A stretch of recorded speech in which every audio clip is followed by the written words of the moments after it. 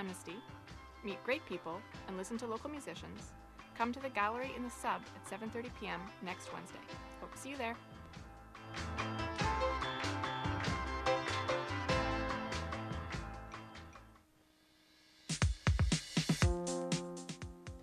Hey there, it's Tracy Fuller calling. Calling you out from here in Vancouver. It turns out that there's something fishy going on with my arts report soundtrack here. So I'm without music to open the show today, and I apologize immensely for that. But despite the fact that we are having a couple of technical difficulties, I have a jam-packed show waiting for you out there. So I hope you're ready. Buckle your seatbelts. It's going to be an interesting ride, I think. On today's show, I've got CITR's fabulous music director Luke Meek bringing us a review of Steve Reich's Drumming, which was on stage at the Heritage Hall last night. That's part of the Push Festival. And continuing our Push coverage, Melanie Kuxdorf, my dance critic, will be reviewing Transmission of the Invisible.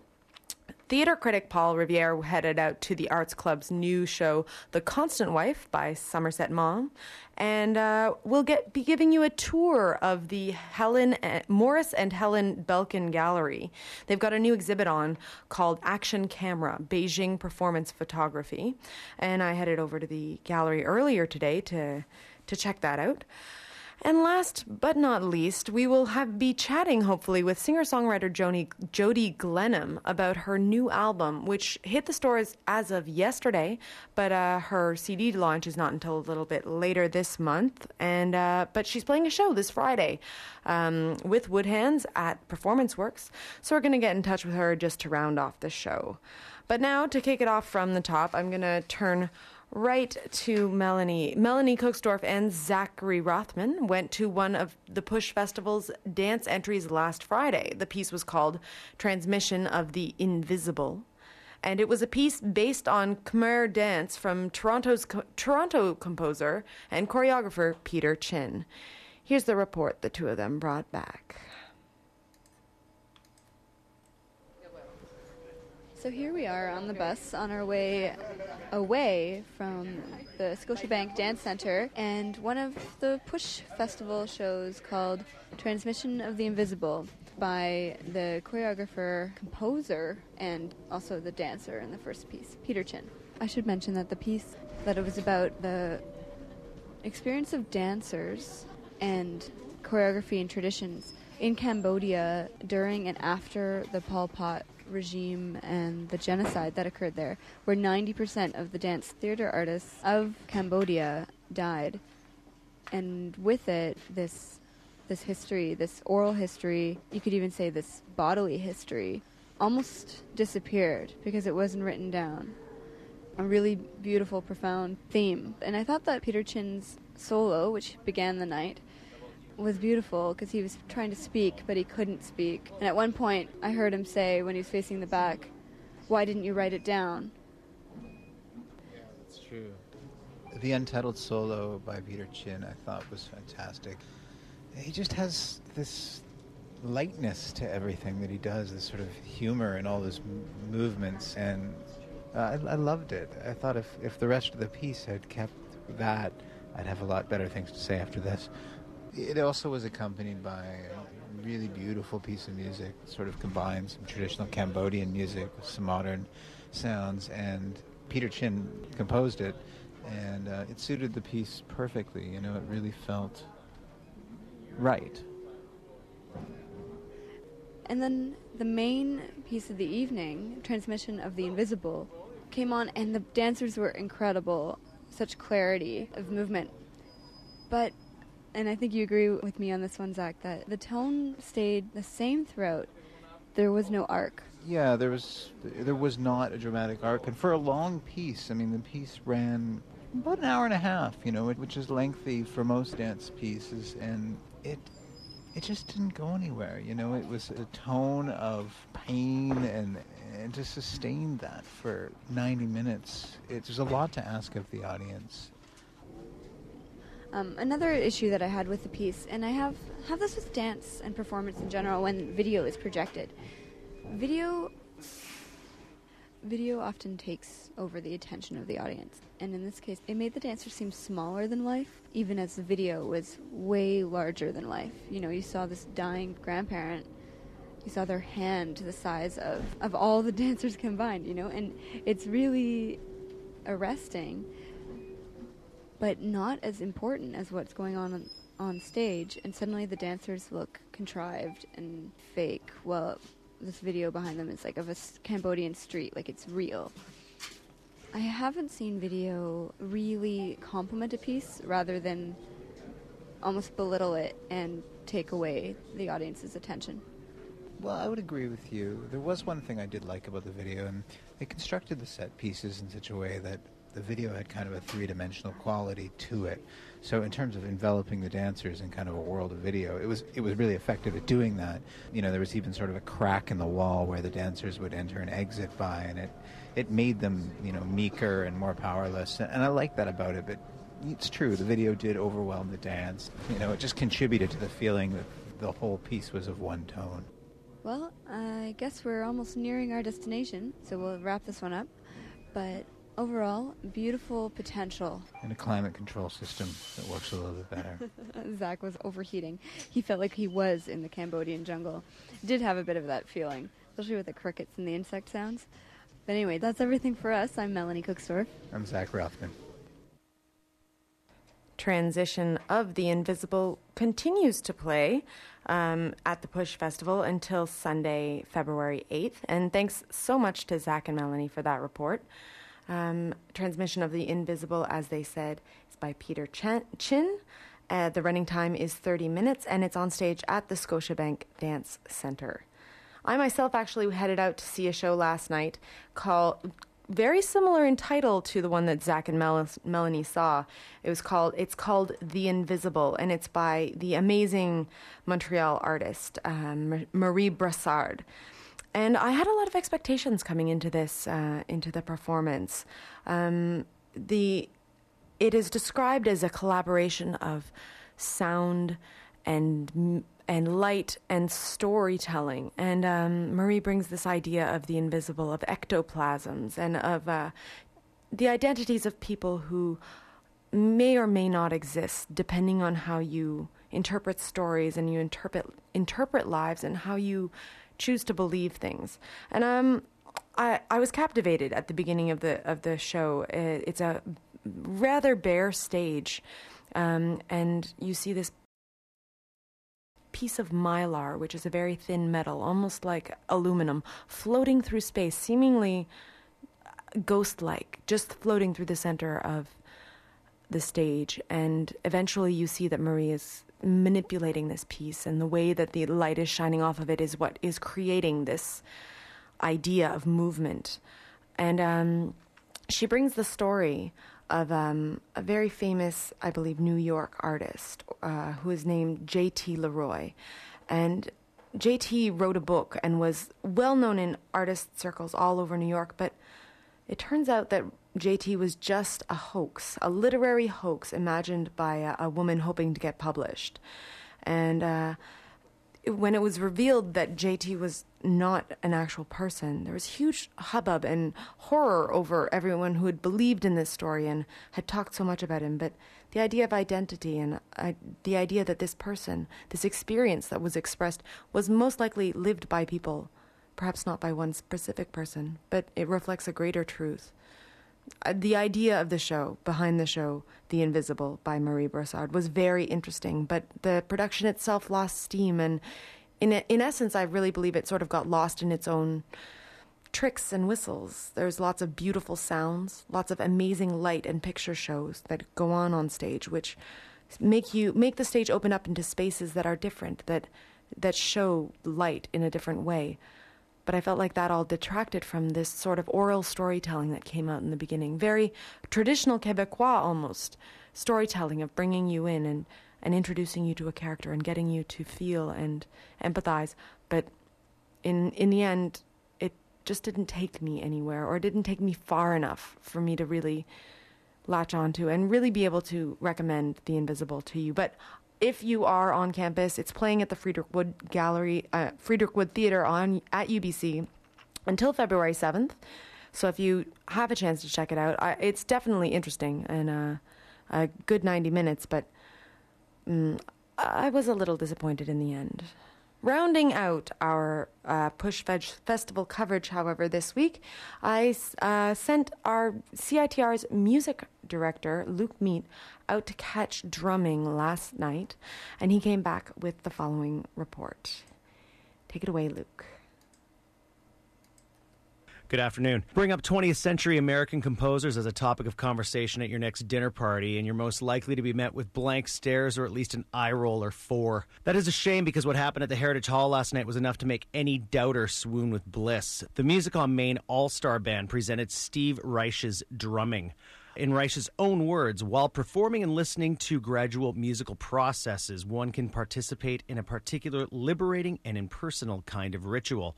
Focusing in on the musical process makes possible that shift of attention away from he and she and you and me outwards toward it. Reich, best known for his composition known as phasing, where musicians play the same musical pattern, then gradually one musician slows the pattern down to make an off-kilter rhythm against the existing pattern, thus creating an entirely new sound to the piece. The difficulty with phasing music is the musician has to unlearn everything they were taught about keeping in time and concentrate on their own anti-rhythm. To the untrained ear, the music can be accused of sounding unrehearsed. The Main All-Star Band could not be accused of that in any way, shape, or form last night. The evening began with 4 percussionists playing a pair of tuned bongos with mallets, a very slow, static beat built up into polyrhythmic controlled chaos over the next 20 minutes, until more musicians emerged from the audience to play similar patterns on 3 marimbas, until eventually their musical pattern took over, while 2 female vocalists intonated in time. The third movement was entirely played on 3 glockenspiels with piccolo accompaniment until all 12 musicians were thumping away at their respective instruments. Judging by the eye contact the musicians maintained with each other through this last movement, they were having a very reserved time of their life. When they finished, the audience exploded into a 5-minute standing ovation. The most interesting aspect of this performance was that the audience was circled around the performers and the musicians sat among us. I personally wish the 2 load-bearing pillars weren't in the way, since we didn't need them, as the Music on Main All-Star Band blew the roof off the Heritage Hall. This is Luke Mead for CITR Arts Report. Thanks so much, Luke. Now, I'm just tuning into a little bit of Steve Reich's music here to give you an idea of what this might sound like. I believe this is from the second movement of drumming.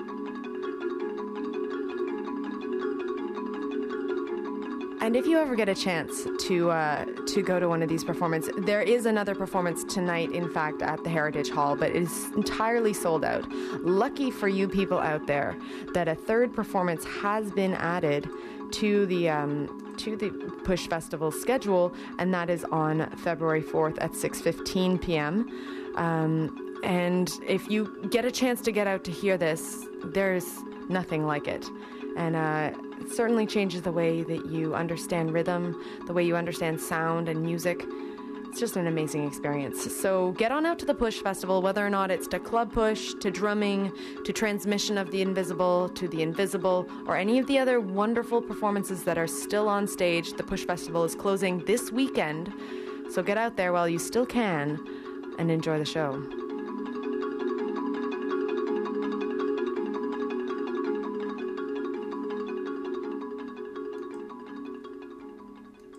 All right.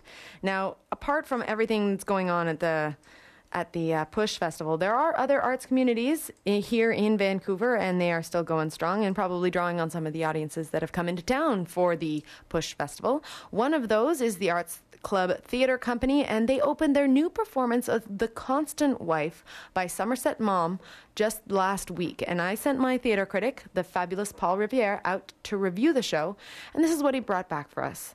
Take it away, Paul. Pleasure to go to the opening night of The Constant Wife, playing at the Stanley Industrial Alliance stage on Granville Island until February 22nd.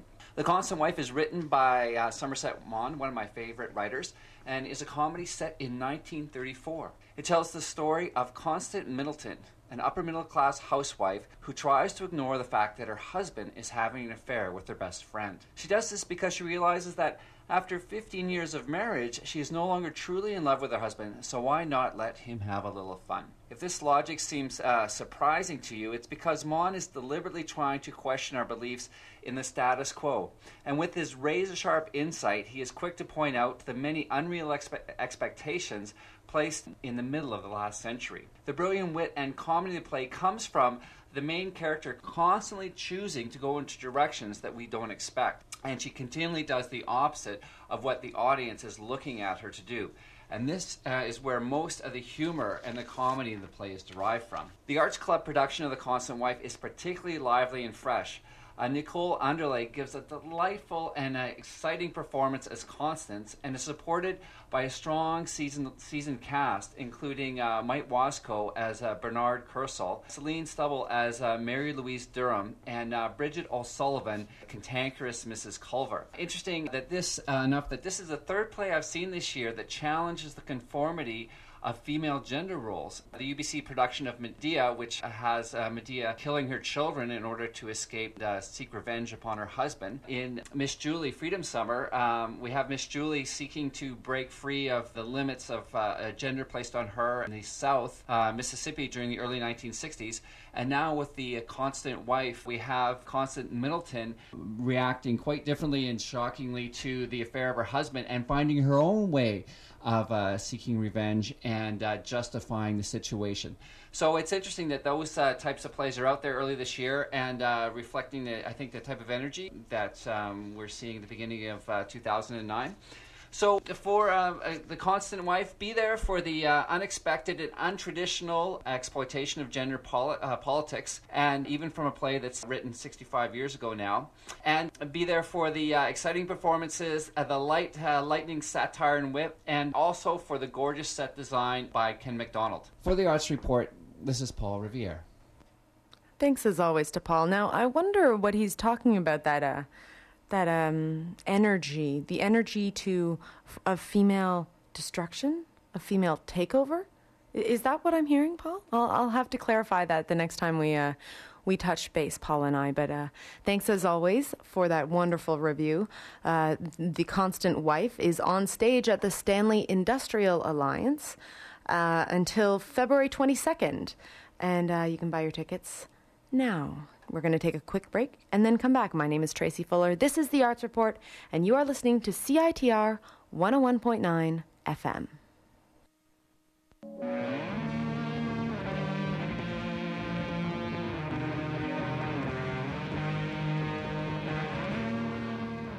On February 8th at 8 p.m., the Chan Center and the Push Festival present New York City's avant-garde ensemble, Bang on a Can All-Stars, part rock band, part amplified chamber group, performing works by Brian Eno, and from Sonic Youth, Thurston Moore. And on February 15th at 8 p.m., the Chan Center and Kickstart Disability Arts and Culture present Waits, a live performance with Lynn Manning, a riveting one-man play told by actor-storyteller Lynn Manning about how his life changed forever when a bullet, shot in a crowded Los Angeles bar, robbed him of his sight.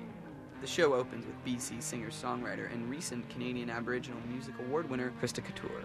Tickets at Ticketmaster, student ticket pricing available for both shows. For more information, visit chancenter.com.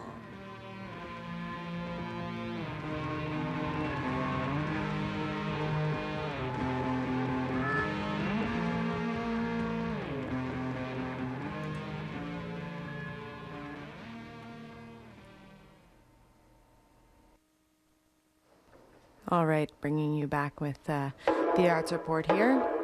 I've got a little more of Steve Reich's drumming in the background here while I introduce the next piece on the show.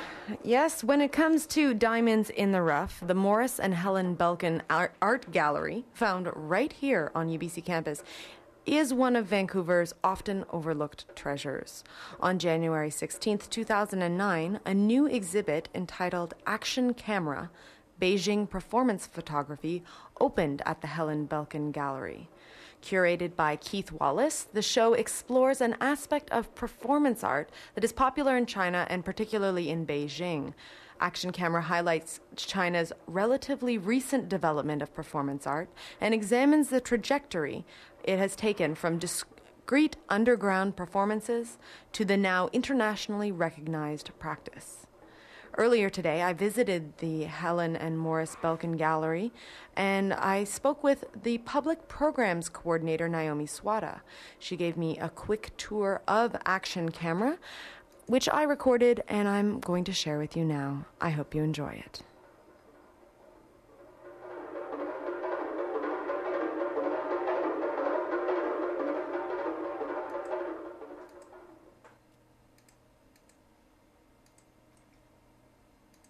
So, the curator of this exhibition, Action Camera, Beijing Performance Photography, his name is Keith Wallace, and Keith is a guest curator. He began the process of researching this show about 3.5 to 4 years ago when he was the interim director here, and that was when Scott Watson, who's our director-curator, was on sabbatical. Okay. So Keith has always been interested in the way that artists in different countries begin to explore mediums for various reasons, basically due to social and political kinds of circumstances. The idea that the West has had a long history of performance art, from Europe as well as from the States, that is based in theater, that's based in music, that's based in poetics, isn't necessarily the same way that it has come about in China. Mm-hmm. And he's interested in the way that modernism, in particular, modernism, we tend to think that it happens in the West, and it's about us moving forward and everybody else follows. Right. Where modernism really happens all around the globe at different times, in different places, under different circumstances. And it's still under all modernism, but it's interpreted differently, and it happens differently everywhere because every place is different and comes to it. Under different kinds of circumstances. So he's interested in China in the late 1980s and 1990s. Think of this in the context of the Tiananmen Square, and think of this as a time when many art forms began to really become censored, highly censored by the government at the time. In the 1980s, performance was carried through, and artists were able to do that there. It doesn't come, though, from the place of theater, as it does here, or Dada, or Fluxus, or the kinds of experimental things that happened out here in the West and in Europe. There, the curator is interested in seeing how it comes due to political circumstances of the things that we've just talked about. And although it's happening in many places across China, he is interested in Beijing in particular because there seems to be a kind of spontaneous sort of coalescence of many things happening there. What kind of spurs this moment on is that in the late 80s period, a performance artist began to have a show. She exhibited a show, and then during her show, there was a photograph of her installed in the exhibition space. And she takes out a gun and she shoots the image of her. Wow. Now, a gun going off under those kinds of political circumstances is a huge thing. And the government begins to really take its steps towards censoring a lot of the freedoms that here out in the West we take for granted, and especially in terms of artistic production. So things go underground. People want to performance art, performance work. A lot of things have to go underground. And what you see in these first row of pictures in this hallway are kind of snapshots, things that were documented by actually somebody who had a background in journalism. A lot of her friends were artists and writers and thinkers, and she is interested in just taking photographs of what was happening in this kind of time period. And because there's a lot of energy and excitement, but also they are, their security is at risk. These guys are taking a lot of chances by doing these kinds of things. Often they are not announced. They are done, with, you'll see a photographer there, maybe a friend of theirs, who happens to be photographing one instant or one circumstance. It might be a group of us that knows each other that says, hey, so-and-so is going to be doing this. Let's all get together at his or her apartment or at this particular place, and let's just see what happens. Not necessarily for political reasons, but it's kind of, as the curator's interested, he says that it's more of an assertion of being able to reassert their own function as artists and as thinkers, as creative people, being able to do this in their society, despite the kinds of other kinds of structures that are building up around them. Right. Now, what's interesting is that in the mid-1990s, a gallery in Tokyo asks two artists to exhibit their photographs of this time period, and all of a sudden, they realize that there's a market now. So what was once underground now becomes a commercial venture. And issues of authorship, who owns the photograph?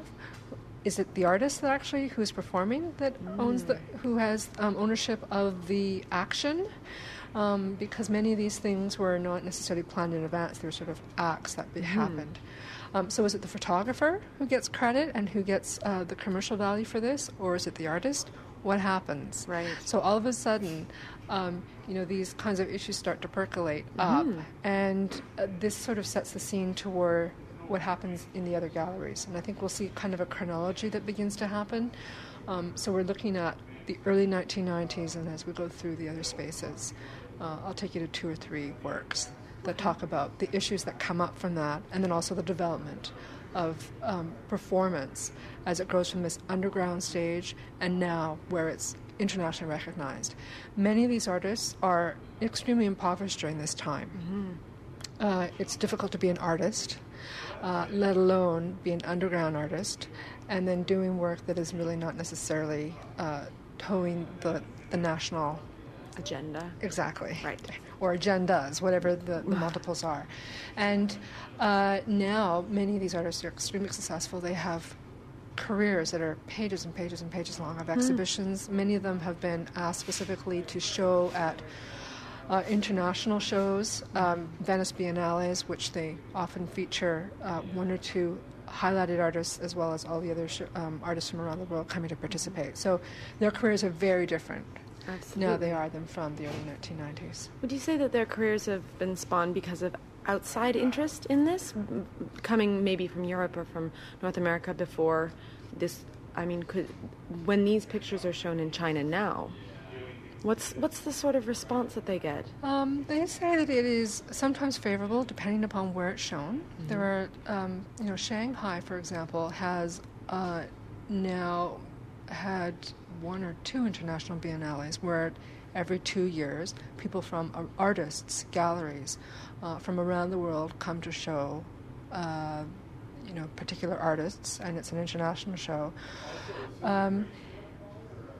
The curator has expressed that it is easier to show a photograph than to actually show the physical body.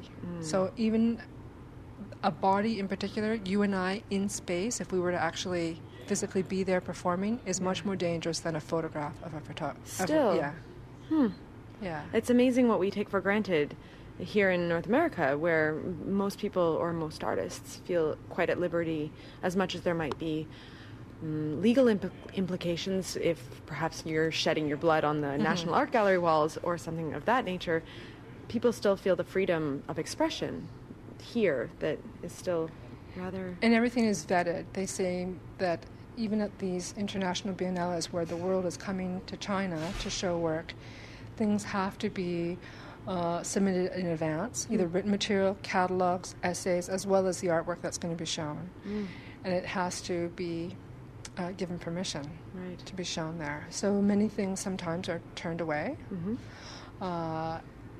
sometimes not. And there's a way of writing about things, there's a way of speaking about things that I think is not embedded only within artistic culture, but just within the way that people communicate with each other on a daily basis. And I think political and social things are still under a kind of scrutiny, both from the state and from society in general.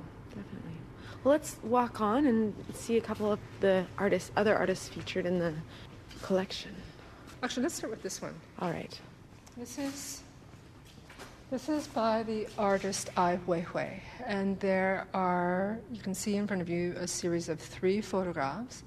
He has taken a Han Dynasty urn and made the gesture of dropping it. Yeah. Now, to us, it's just an urn being dropped. Very quickly, you can see the photographs, 3 in succession. So in sequence, it's being released from his hand, falling, and then smashing on the ground. Mm-hmm. But there is, you can interpret this in a couple of ways. It's about the way history has been obliterated with the changing of times.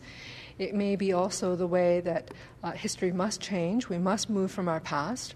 This is that sort of double entendre, this many way of speaking that we just sort of mentioned, that nothing is sort of necessarily clear to us. And I think part of that has to do with the way that the West has come to see its own artistic practice. Here in the West, we are trained to scrutinize almost everything that an artist does. Or even in journalism school, you have a clear idea about what it is that you want to go for. And you build your story or your narrative, and you gather your information so that something will support another thing. Or if there's an unexpected turn in what you might find out, you're able to kind of step outside and say, okay, what's happening here? But there is a sort of self-reflexiveness, a back and forth, a questioning back and forth that always happens. I guess we're sort of trained in that way here. And we take it for granted that we are trained in this way and that everybody should be self-aware in the same way. Right. But what happens in a place where you can't be open about that? And it's not just about one person, it's generations or decades of this. How is it that you begin to communicate? So a lot of times things are not necessarily clear as a narrative, a sequence. The beginning of a story goes, the plot goes from A to B to C to D, and we can clearly figure that out. Here there's always sort of a double way of looking at that. And the arts in particular are interested in sort of bringing out many of those kinds of layers. The curator said that when he was speaking to many of these artists, even if he's trying to ask a direct question, a lot of things get lost in translation. Right. Not only from English to Chinese, but from Chinese then back into English. Right. So there's always a challenge, there's always excitement of whatever, a slippage that happens in terms of not only understanding visual information and visual production, the production of artwork, but also in the interpretation of that. And part of he was actually okay. He said that, it is okay that that happens. We can't expect that we know everything about something. No. Nor at the end of researching something will we ever know the full story. It's always going to be coming out, and that's the way history is built on. History is always built on something is laid down, something is figured out, and then the next round it's reinterpreted or more information comes into the fore. So again, it looks very simple, the act of dropping an urn, but again, you have these sort of multiple meanings. I think one of the things I would want to bring to mind when I'm looking at this work in particular is just seeing the photographs of it versus actually being in the moment when the performance, let's say, happened. Not being able to hear that crash and to see really clearly what the urn looks like, etc. But I mean, it is an act of defiance that was, from my perspective, I immediately sort of interpreted it as needing to let go of the past in some respect. And as we mentioned, it's sort of this double entendre, but when looking at all of the photos in the collection, I think it's probably important to keep in mind that these were acts that happened some time ago. Is that? Well, this one was 1995. 1995. And it's interesting that you say that you are not there to witness it, right? You're not present when the performance or the act happens. And that's one of the main things that we see in this show, that often the viewer is experiencing this through the lens of a camera, through the lens of the photographer. So in the West, performance art has also developed in the West from spontaneous actions, etc. But now, if a performance happens very often, a time is set, many artists have already figured out exactly where they want to go. Not all, some are very spontaneous, but there is sometimes a sequential kind of a sequential narrative of one or many sorts that the audience is necessarily engaged in, so that when we're now speaking to each other, we are, what I'm saying, you're responding to, what you're saying, I'm responding to. There are things, sounds, all these kinds of things that we're here. We really do witness this after the moment through the lens of a camera. Right.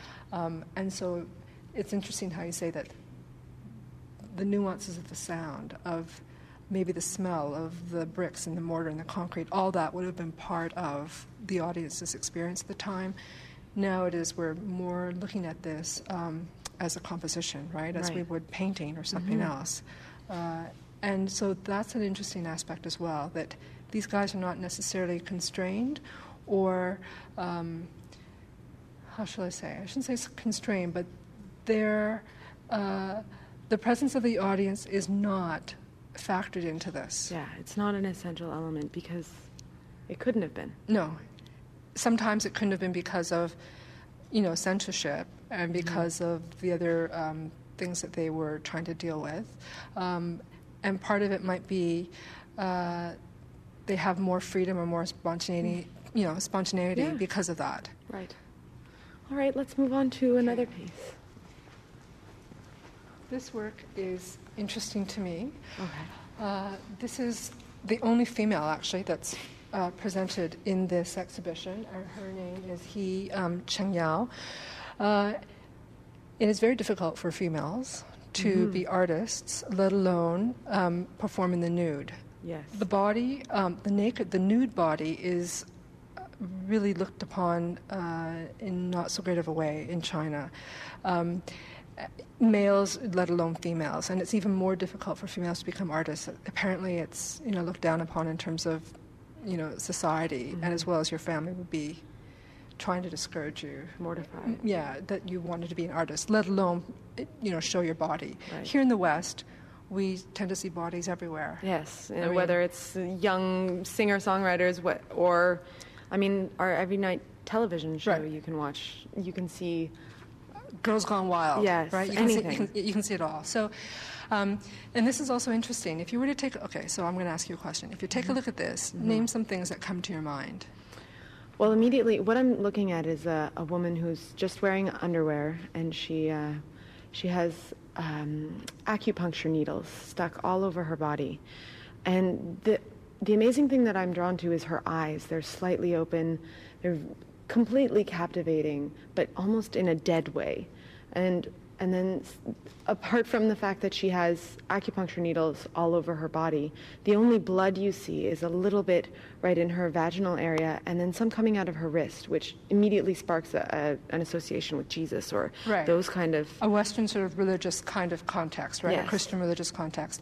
So this is an interpretation of us from the West, and even though we may not be religious, that stuff is fully all around us. I mean, if you've grown up in the West and you've been educated in the West, for the most part, you understand little bits of Christianity. So it's, plus her arm is open out like this, like a stigmata, right? She's opening up and she's showing her wrist. And also either it's menstrual blood or the idea of birth, right? That comes immediately to mind. This picture actually is...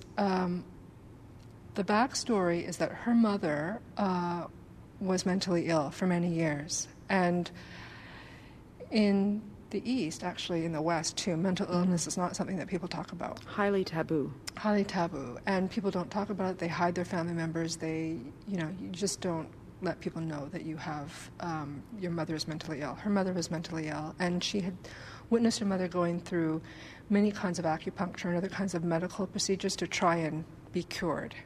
And she saw her mother resisting all these. And it was something that she could never talk about. Her mother could never articulate it, and nor could the daughter talk to her mother about it, because you just don't talk about that kind of a subject. So at one point, she had a friend who was an acupuncturist at lunchtime put these needles into her body, and it was just a way of her trying to work through what she had experienced with her mother.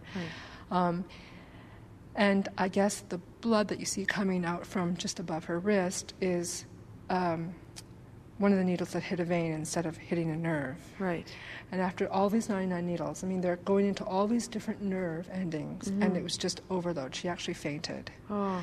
But the idea is that she, as you know, is willing to put her body through this in order to experience it. So the body in this way is enduring, and it is also experiencing something. And performance, in this case, you'll see the idea of endurance, whether it's enduring different kinds of weather conditions, enduring different environmental conditions. In this case, over here, there's a man who actually has exploded dynamite and then run around to the other side of the structure and trying to push it.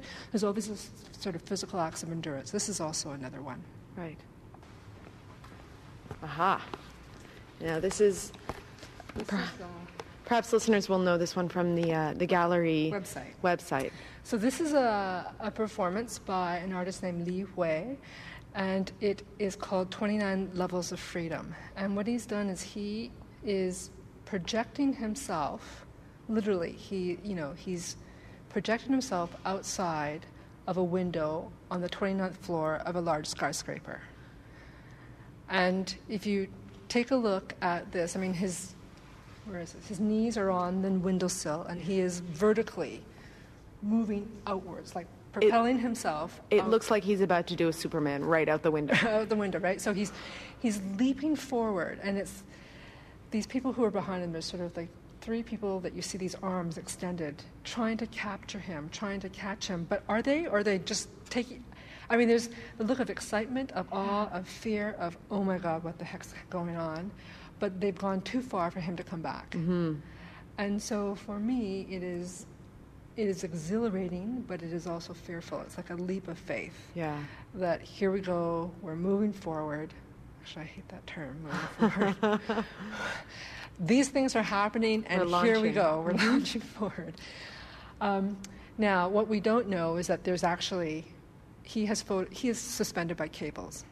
Oh, really? And they've been photoshopped out. Oh, okay. But, I mean, he's still hanging outside the window. The majority, at least 80% of his body is way outside of this window, not safe at all. And it also visually looks to me like a dragon. You see many sort of dragons, the symbol of a dragon or the figure of a dragon, and it's sort of undulating form, and the tendrils are often, from the side of his head, sort of moving and undulating outward. And I sort of look at this, that the hands have that energy, the way that their hands are being grasped open and their palms are spread out ahead of them. But it is really remarkably, I mean, this is a modern city. Look at it. It's a contemporary city. There's construction going all around. There's a freeway running full force below. Yeah, cloverleaf all over the place. There's a hubbub of activity. And we know that the way that, even in the context of the last Olympic Games, and the way that Beijing has presented itself to the world, through the media and through the lives of the people who are there. It's extraordinary, I think, that on the one hand, in the year 2003, when this was taken, it's been now 2003, the photographs we were just seeing were like in the mid-1990s, so it's only a span of about 8 years or so. Right. But already you see the development of performance beginning to change. Now you have not only just one single lens camera, now you see a production beginning to happen, right? And you see technological kinds of after effects of Photoshop and all these other things. And also you now have a staging. You have to get a crane. Exactly. You have to put that safety net in place and get other actors involved to make sure that this is a safe thing to do, but also just have it happen. Well, great. Well, thank you so much, Naomi. You're welcome. Action Camera Beijing Performance Photography is on at the Helen Belkin Gallery until April 19th, and it's free, people, free. So head on out there. My big thanks go out to Naomi Sawada, the Public Programs Coordinator at the gallery, for taking us through. And I'm going to leave you with a quick PSA, and we'll be back with Jody Glenham.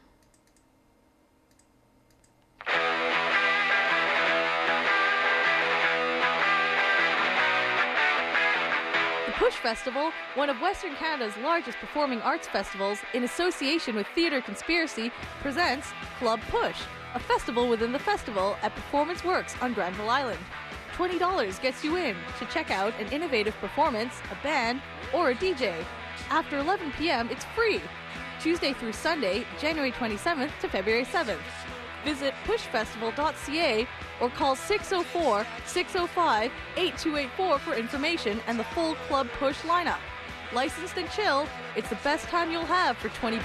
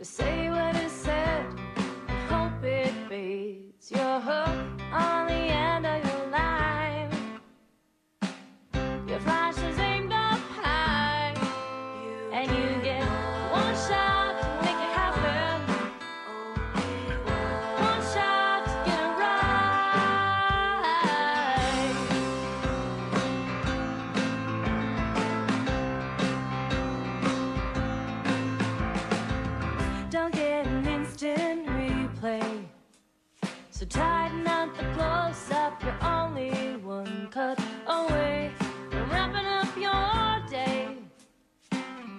We can try to fix it post anyway.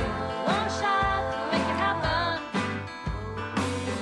One shot to get it right. One shot to get it happen. Gonna happen tonight. Gonna happen tonight.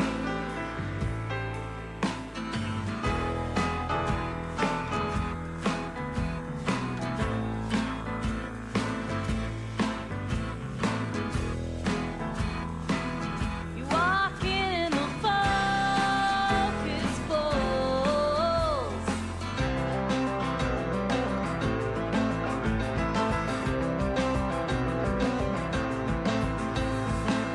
Don't get a verbal retake. Don't get an instant replay. You get one shot to make it happen. One shot to get it right. One shot to get it happen. Gonna happen tonight. Gonna happen tonight. It's gonna happen tonight. It's gonna happen tonight.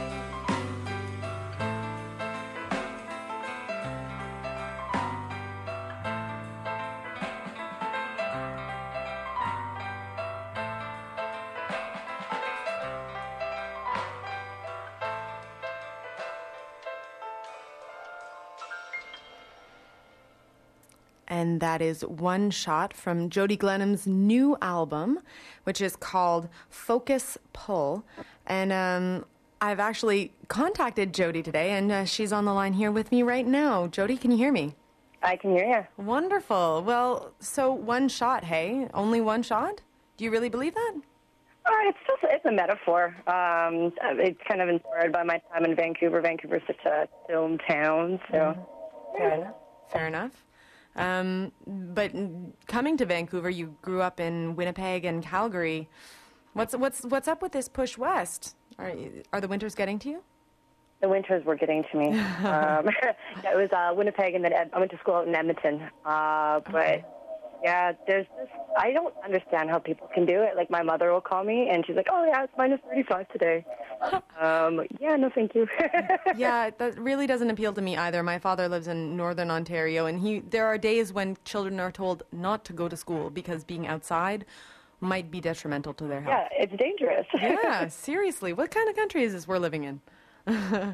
Exactly. But yes, the new album, your first album came out in 2006. It was called Brave New World. Now the new album is about to launch. It's available yesterday in stores, but the official release is March 3rd at the Biltmore, right? That's true. The Biltmore is pretty rad. I was there last night for a friend's birthday. It's a good place.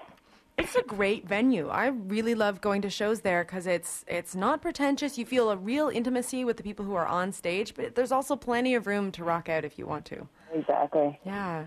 So what's changed for you between these two albums? It's been about 3 years. Where have you come from? Well, I think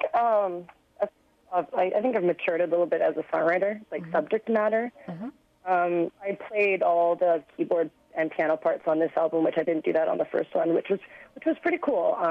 Just to, like, sit down and just like record a bunch of stuff and then pick and choose and go from there. Because you've been playing piano since before you could basically talk, right? Yeah, I can't remember when I wasn't in piano lessons. So bringing together all the piano parts and all the keyboard parts, is that how you develop your songs? Is just you sitting at a piano? And usually just me sitting at a piano. I actually wrote a couple of the songs on this album on guitar. Oh, great. Which was pretty cool because I think you structure things differently and kind of take them in different directions. Is what would you say is the biggest risk you took on this new album? I guess doing it again, and then also, I did my first album when I was living in Edmonton, and there was a surplus of. I was bartending 5 nights a week, and living costs were very cheap. So I didn't put myself into debt for that one. But this one is independent again, and it's coming down on me. But I'm sure you must be excited. I believe you're heading down to the South by Southwest Festival again this year? Yeah, that's actually a holiday. I'm not playing this year. I'm sneaking away to someplace warm. Fair enough. Yeah. It's been an interesting day, though. I actually heard myself on CBC radio about an hour ago for the first time I've ever heard myself on the radio. Random. Crazy. Did they just call you up, or what happened? Lisa Christensen, she chose me as like the hidden talent of the day, I guess. Hey, you go, girl. I sold her a pair of boots once. Oh, no way. Did you tell her that? No, she knows who I am, so.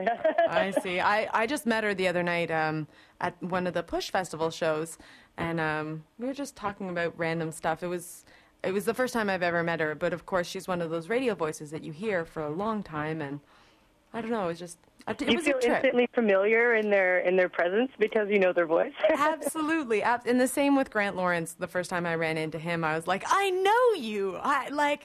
You've gone all over the world in my iPod with me, but yeah.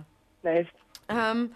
So what's the plan for Friday? Tell me about the show on Friday. Well, Friday I'm playing with 2 other artists. One of them's from Calgary. They're called Wood Pigeon. Okay. Fantastic. And then also a gentleman by the name of Chris Smith. And I'm in his side band, the Beck and Call, as well. Okay. So we'll be closing the show. And it's Chris Smith and the Beck and Call's first show as a band. Really? Very exciting. That Little Mountain Studios up on Main Street starts at 8. Okay. Yeah. Are you going to be only playing stuff from the new album, or will you be playing a bunch of different... Will you be playing stuff from the new album? I'm mainly sticking with the new stuff off Focusful. I sometimes play a couple of the older songs. Still just trying to get it all out there, so... I remember the first time we met, I was going on stage to announce people to support CITR, and I was a nervous wreck. Ooh, there comes your song again. A nervous wreck, and you were so kind to me. You wrote down your name and everything, and were so understanding that I was freaking out because I'm never on stage. On radio, that's one of the most wonderful things is that... See, I don't like being on stage either. Really? I think that's where we bonded. You just work through it. Yes. Do you have any tips for the next time I might have to climb up there? I drink. Oh, you drink? So does Jeff Berner.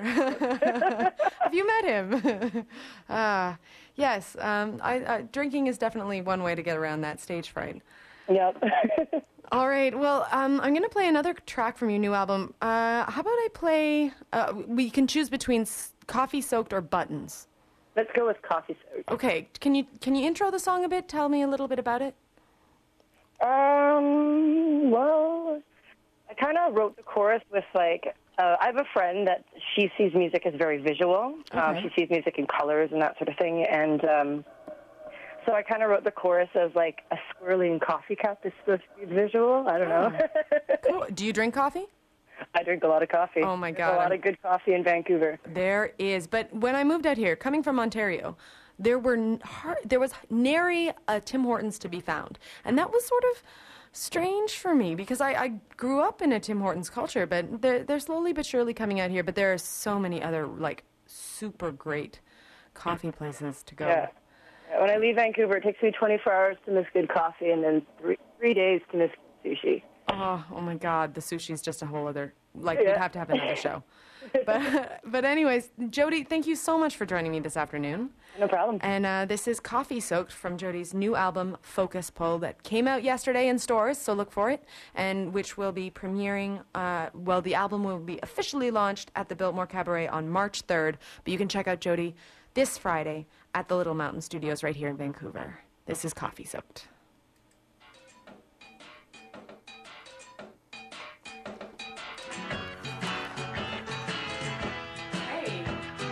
That was awesome. Oh, really? Oh, shit.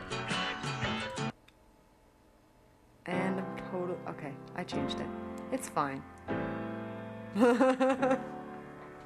Yeah, I tried to I went through to... There's a website where you can buy the album, but they only play snippets from each of the tracks, so this was the next best thing. Strangers talk. Oh, how the world seems so trivial. Wonderful. Wonderful. Well, I'll tell Luke to look for it. And no problem. Thank you. As soon as every week I try and play something that's local that's going to be on stage in Vancouver and try and get in touch with people. So.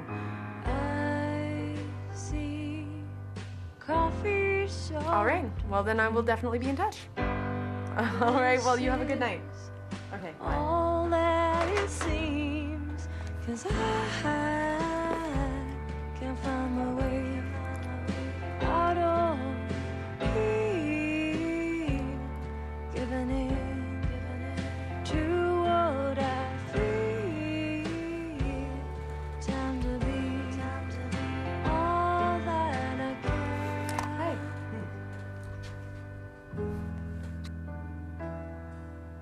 Quick to quote the quid pro quo, my mistake, but no one knows. I've learned too many ways to demonstrate. Bring your book, slam down your tea. Before lands do not impress me, for I too have read Missioner. I see coffee soaked dreams. This is all that it seems, 'cause I can't find my way out of here, giving in to what I feel. Time to be all that I can.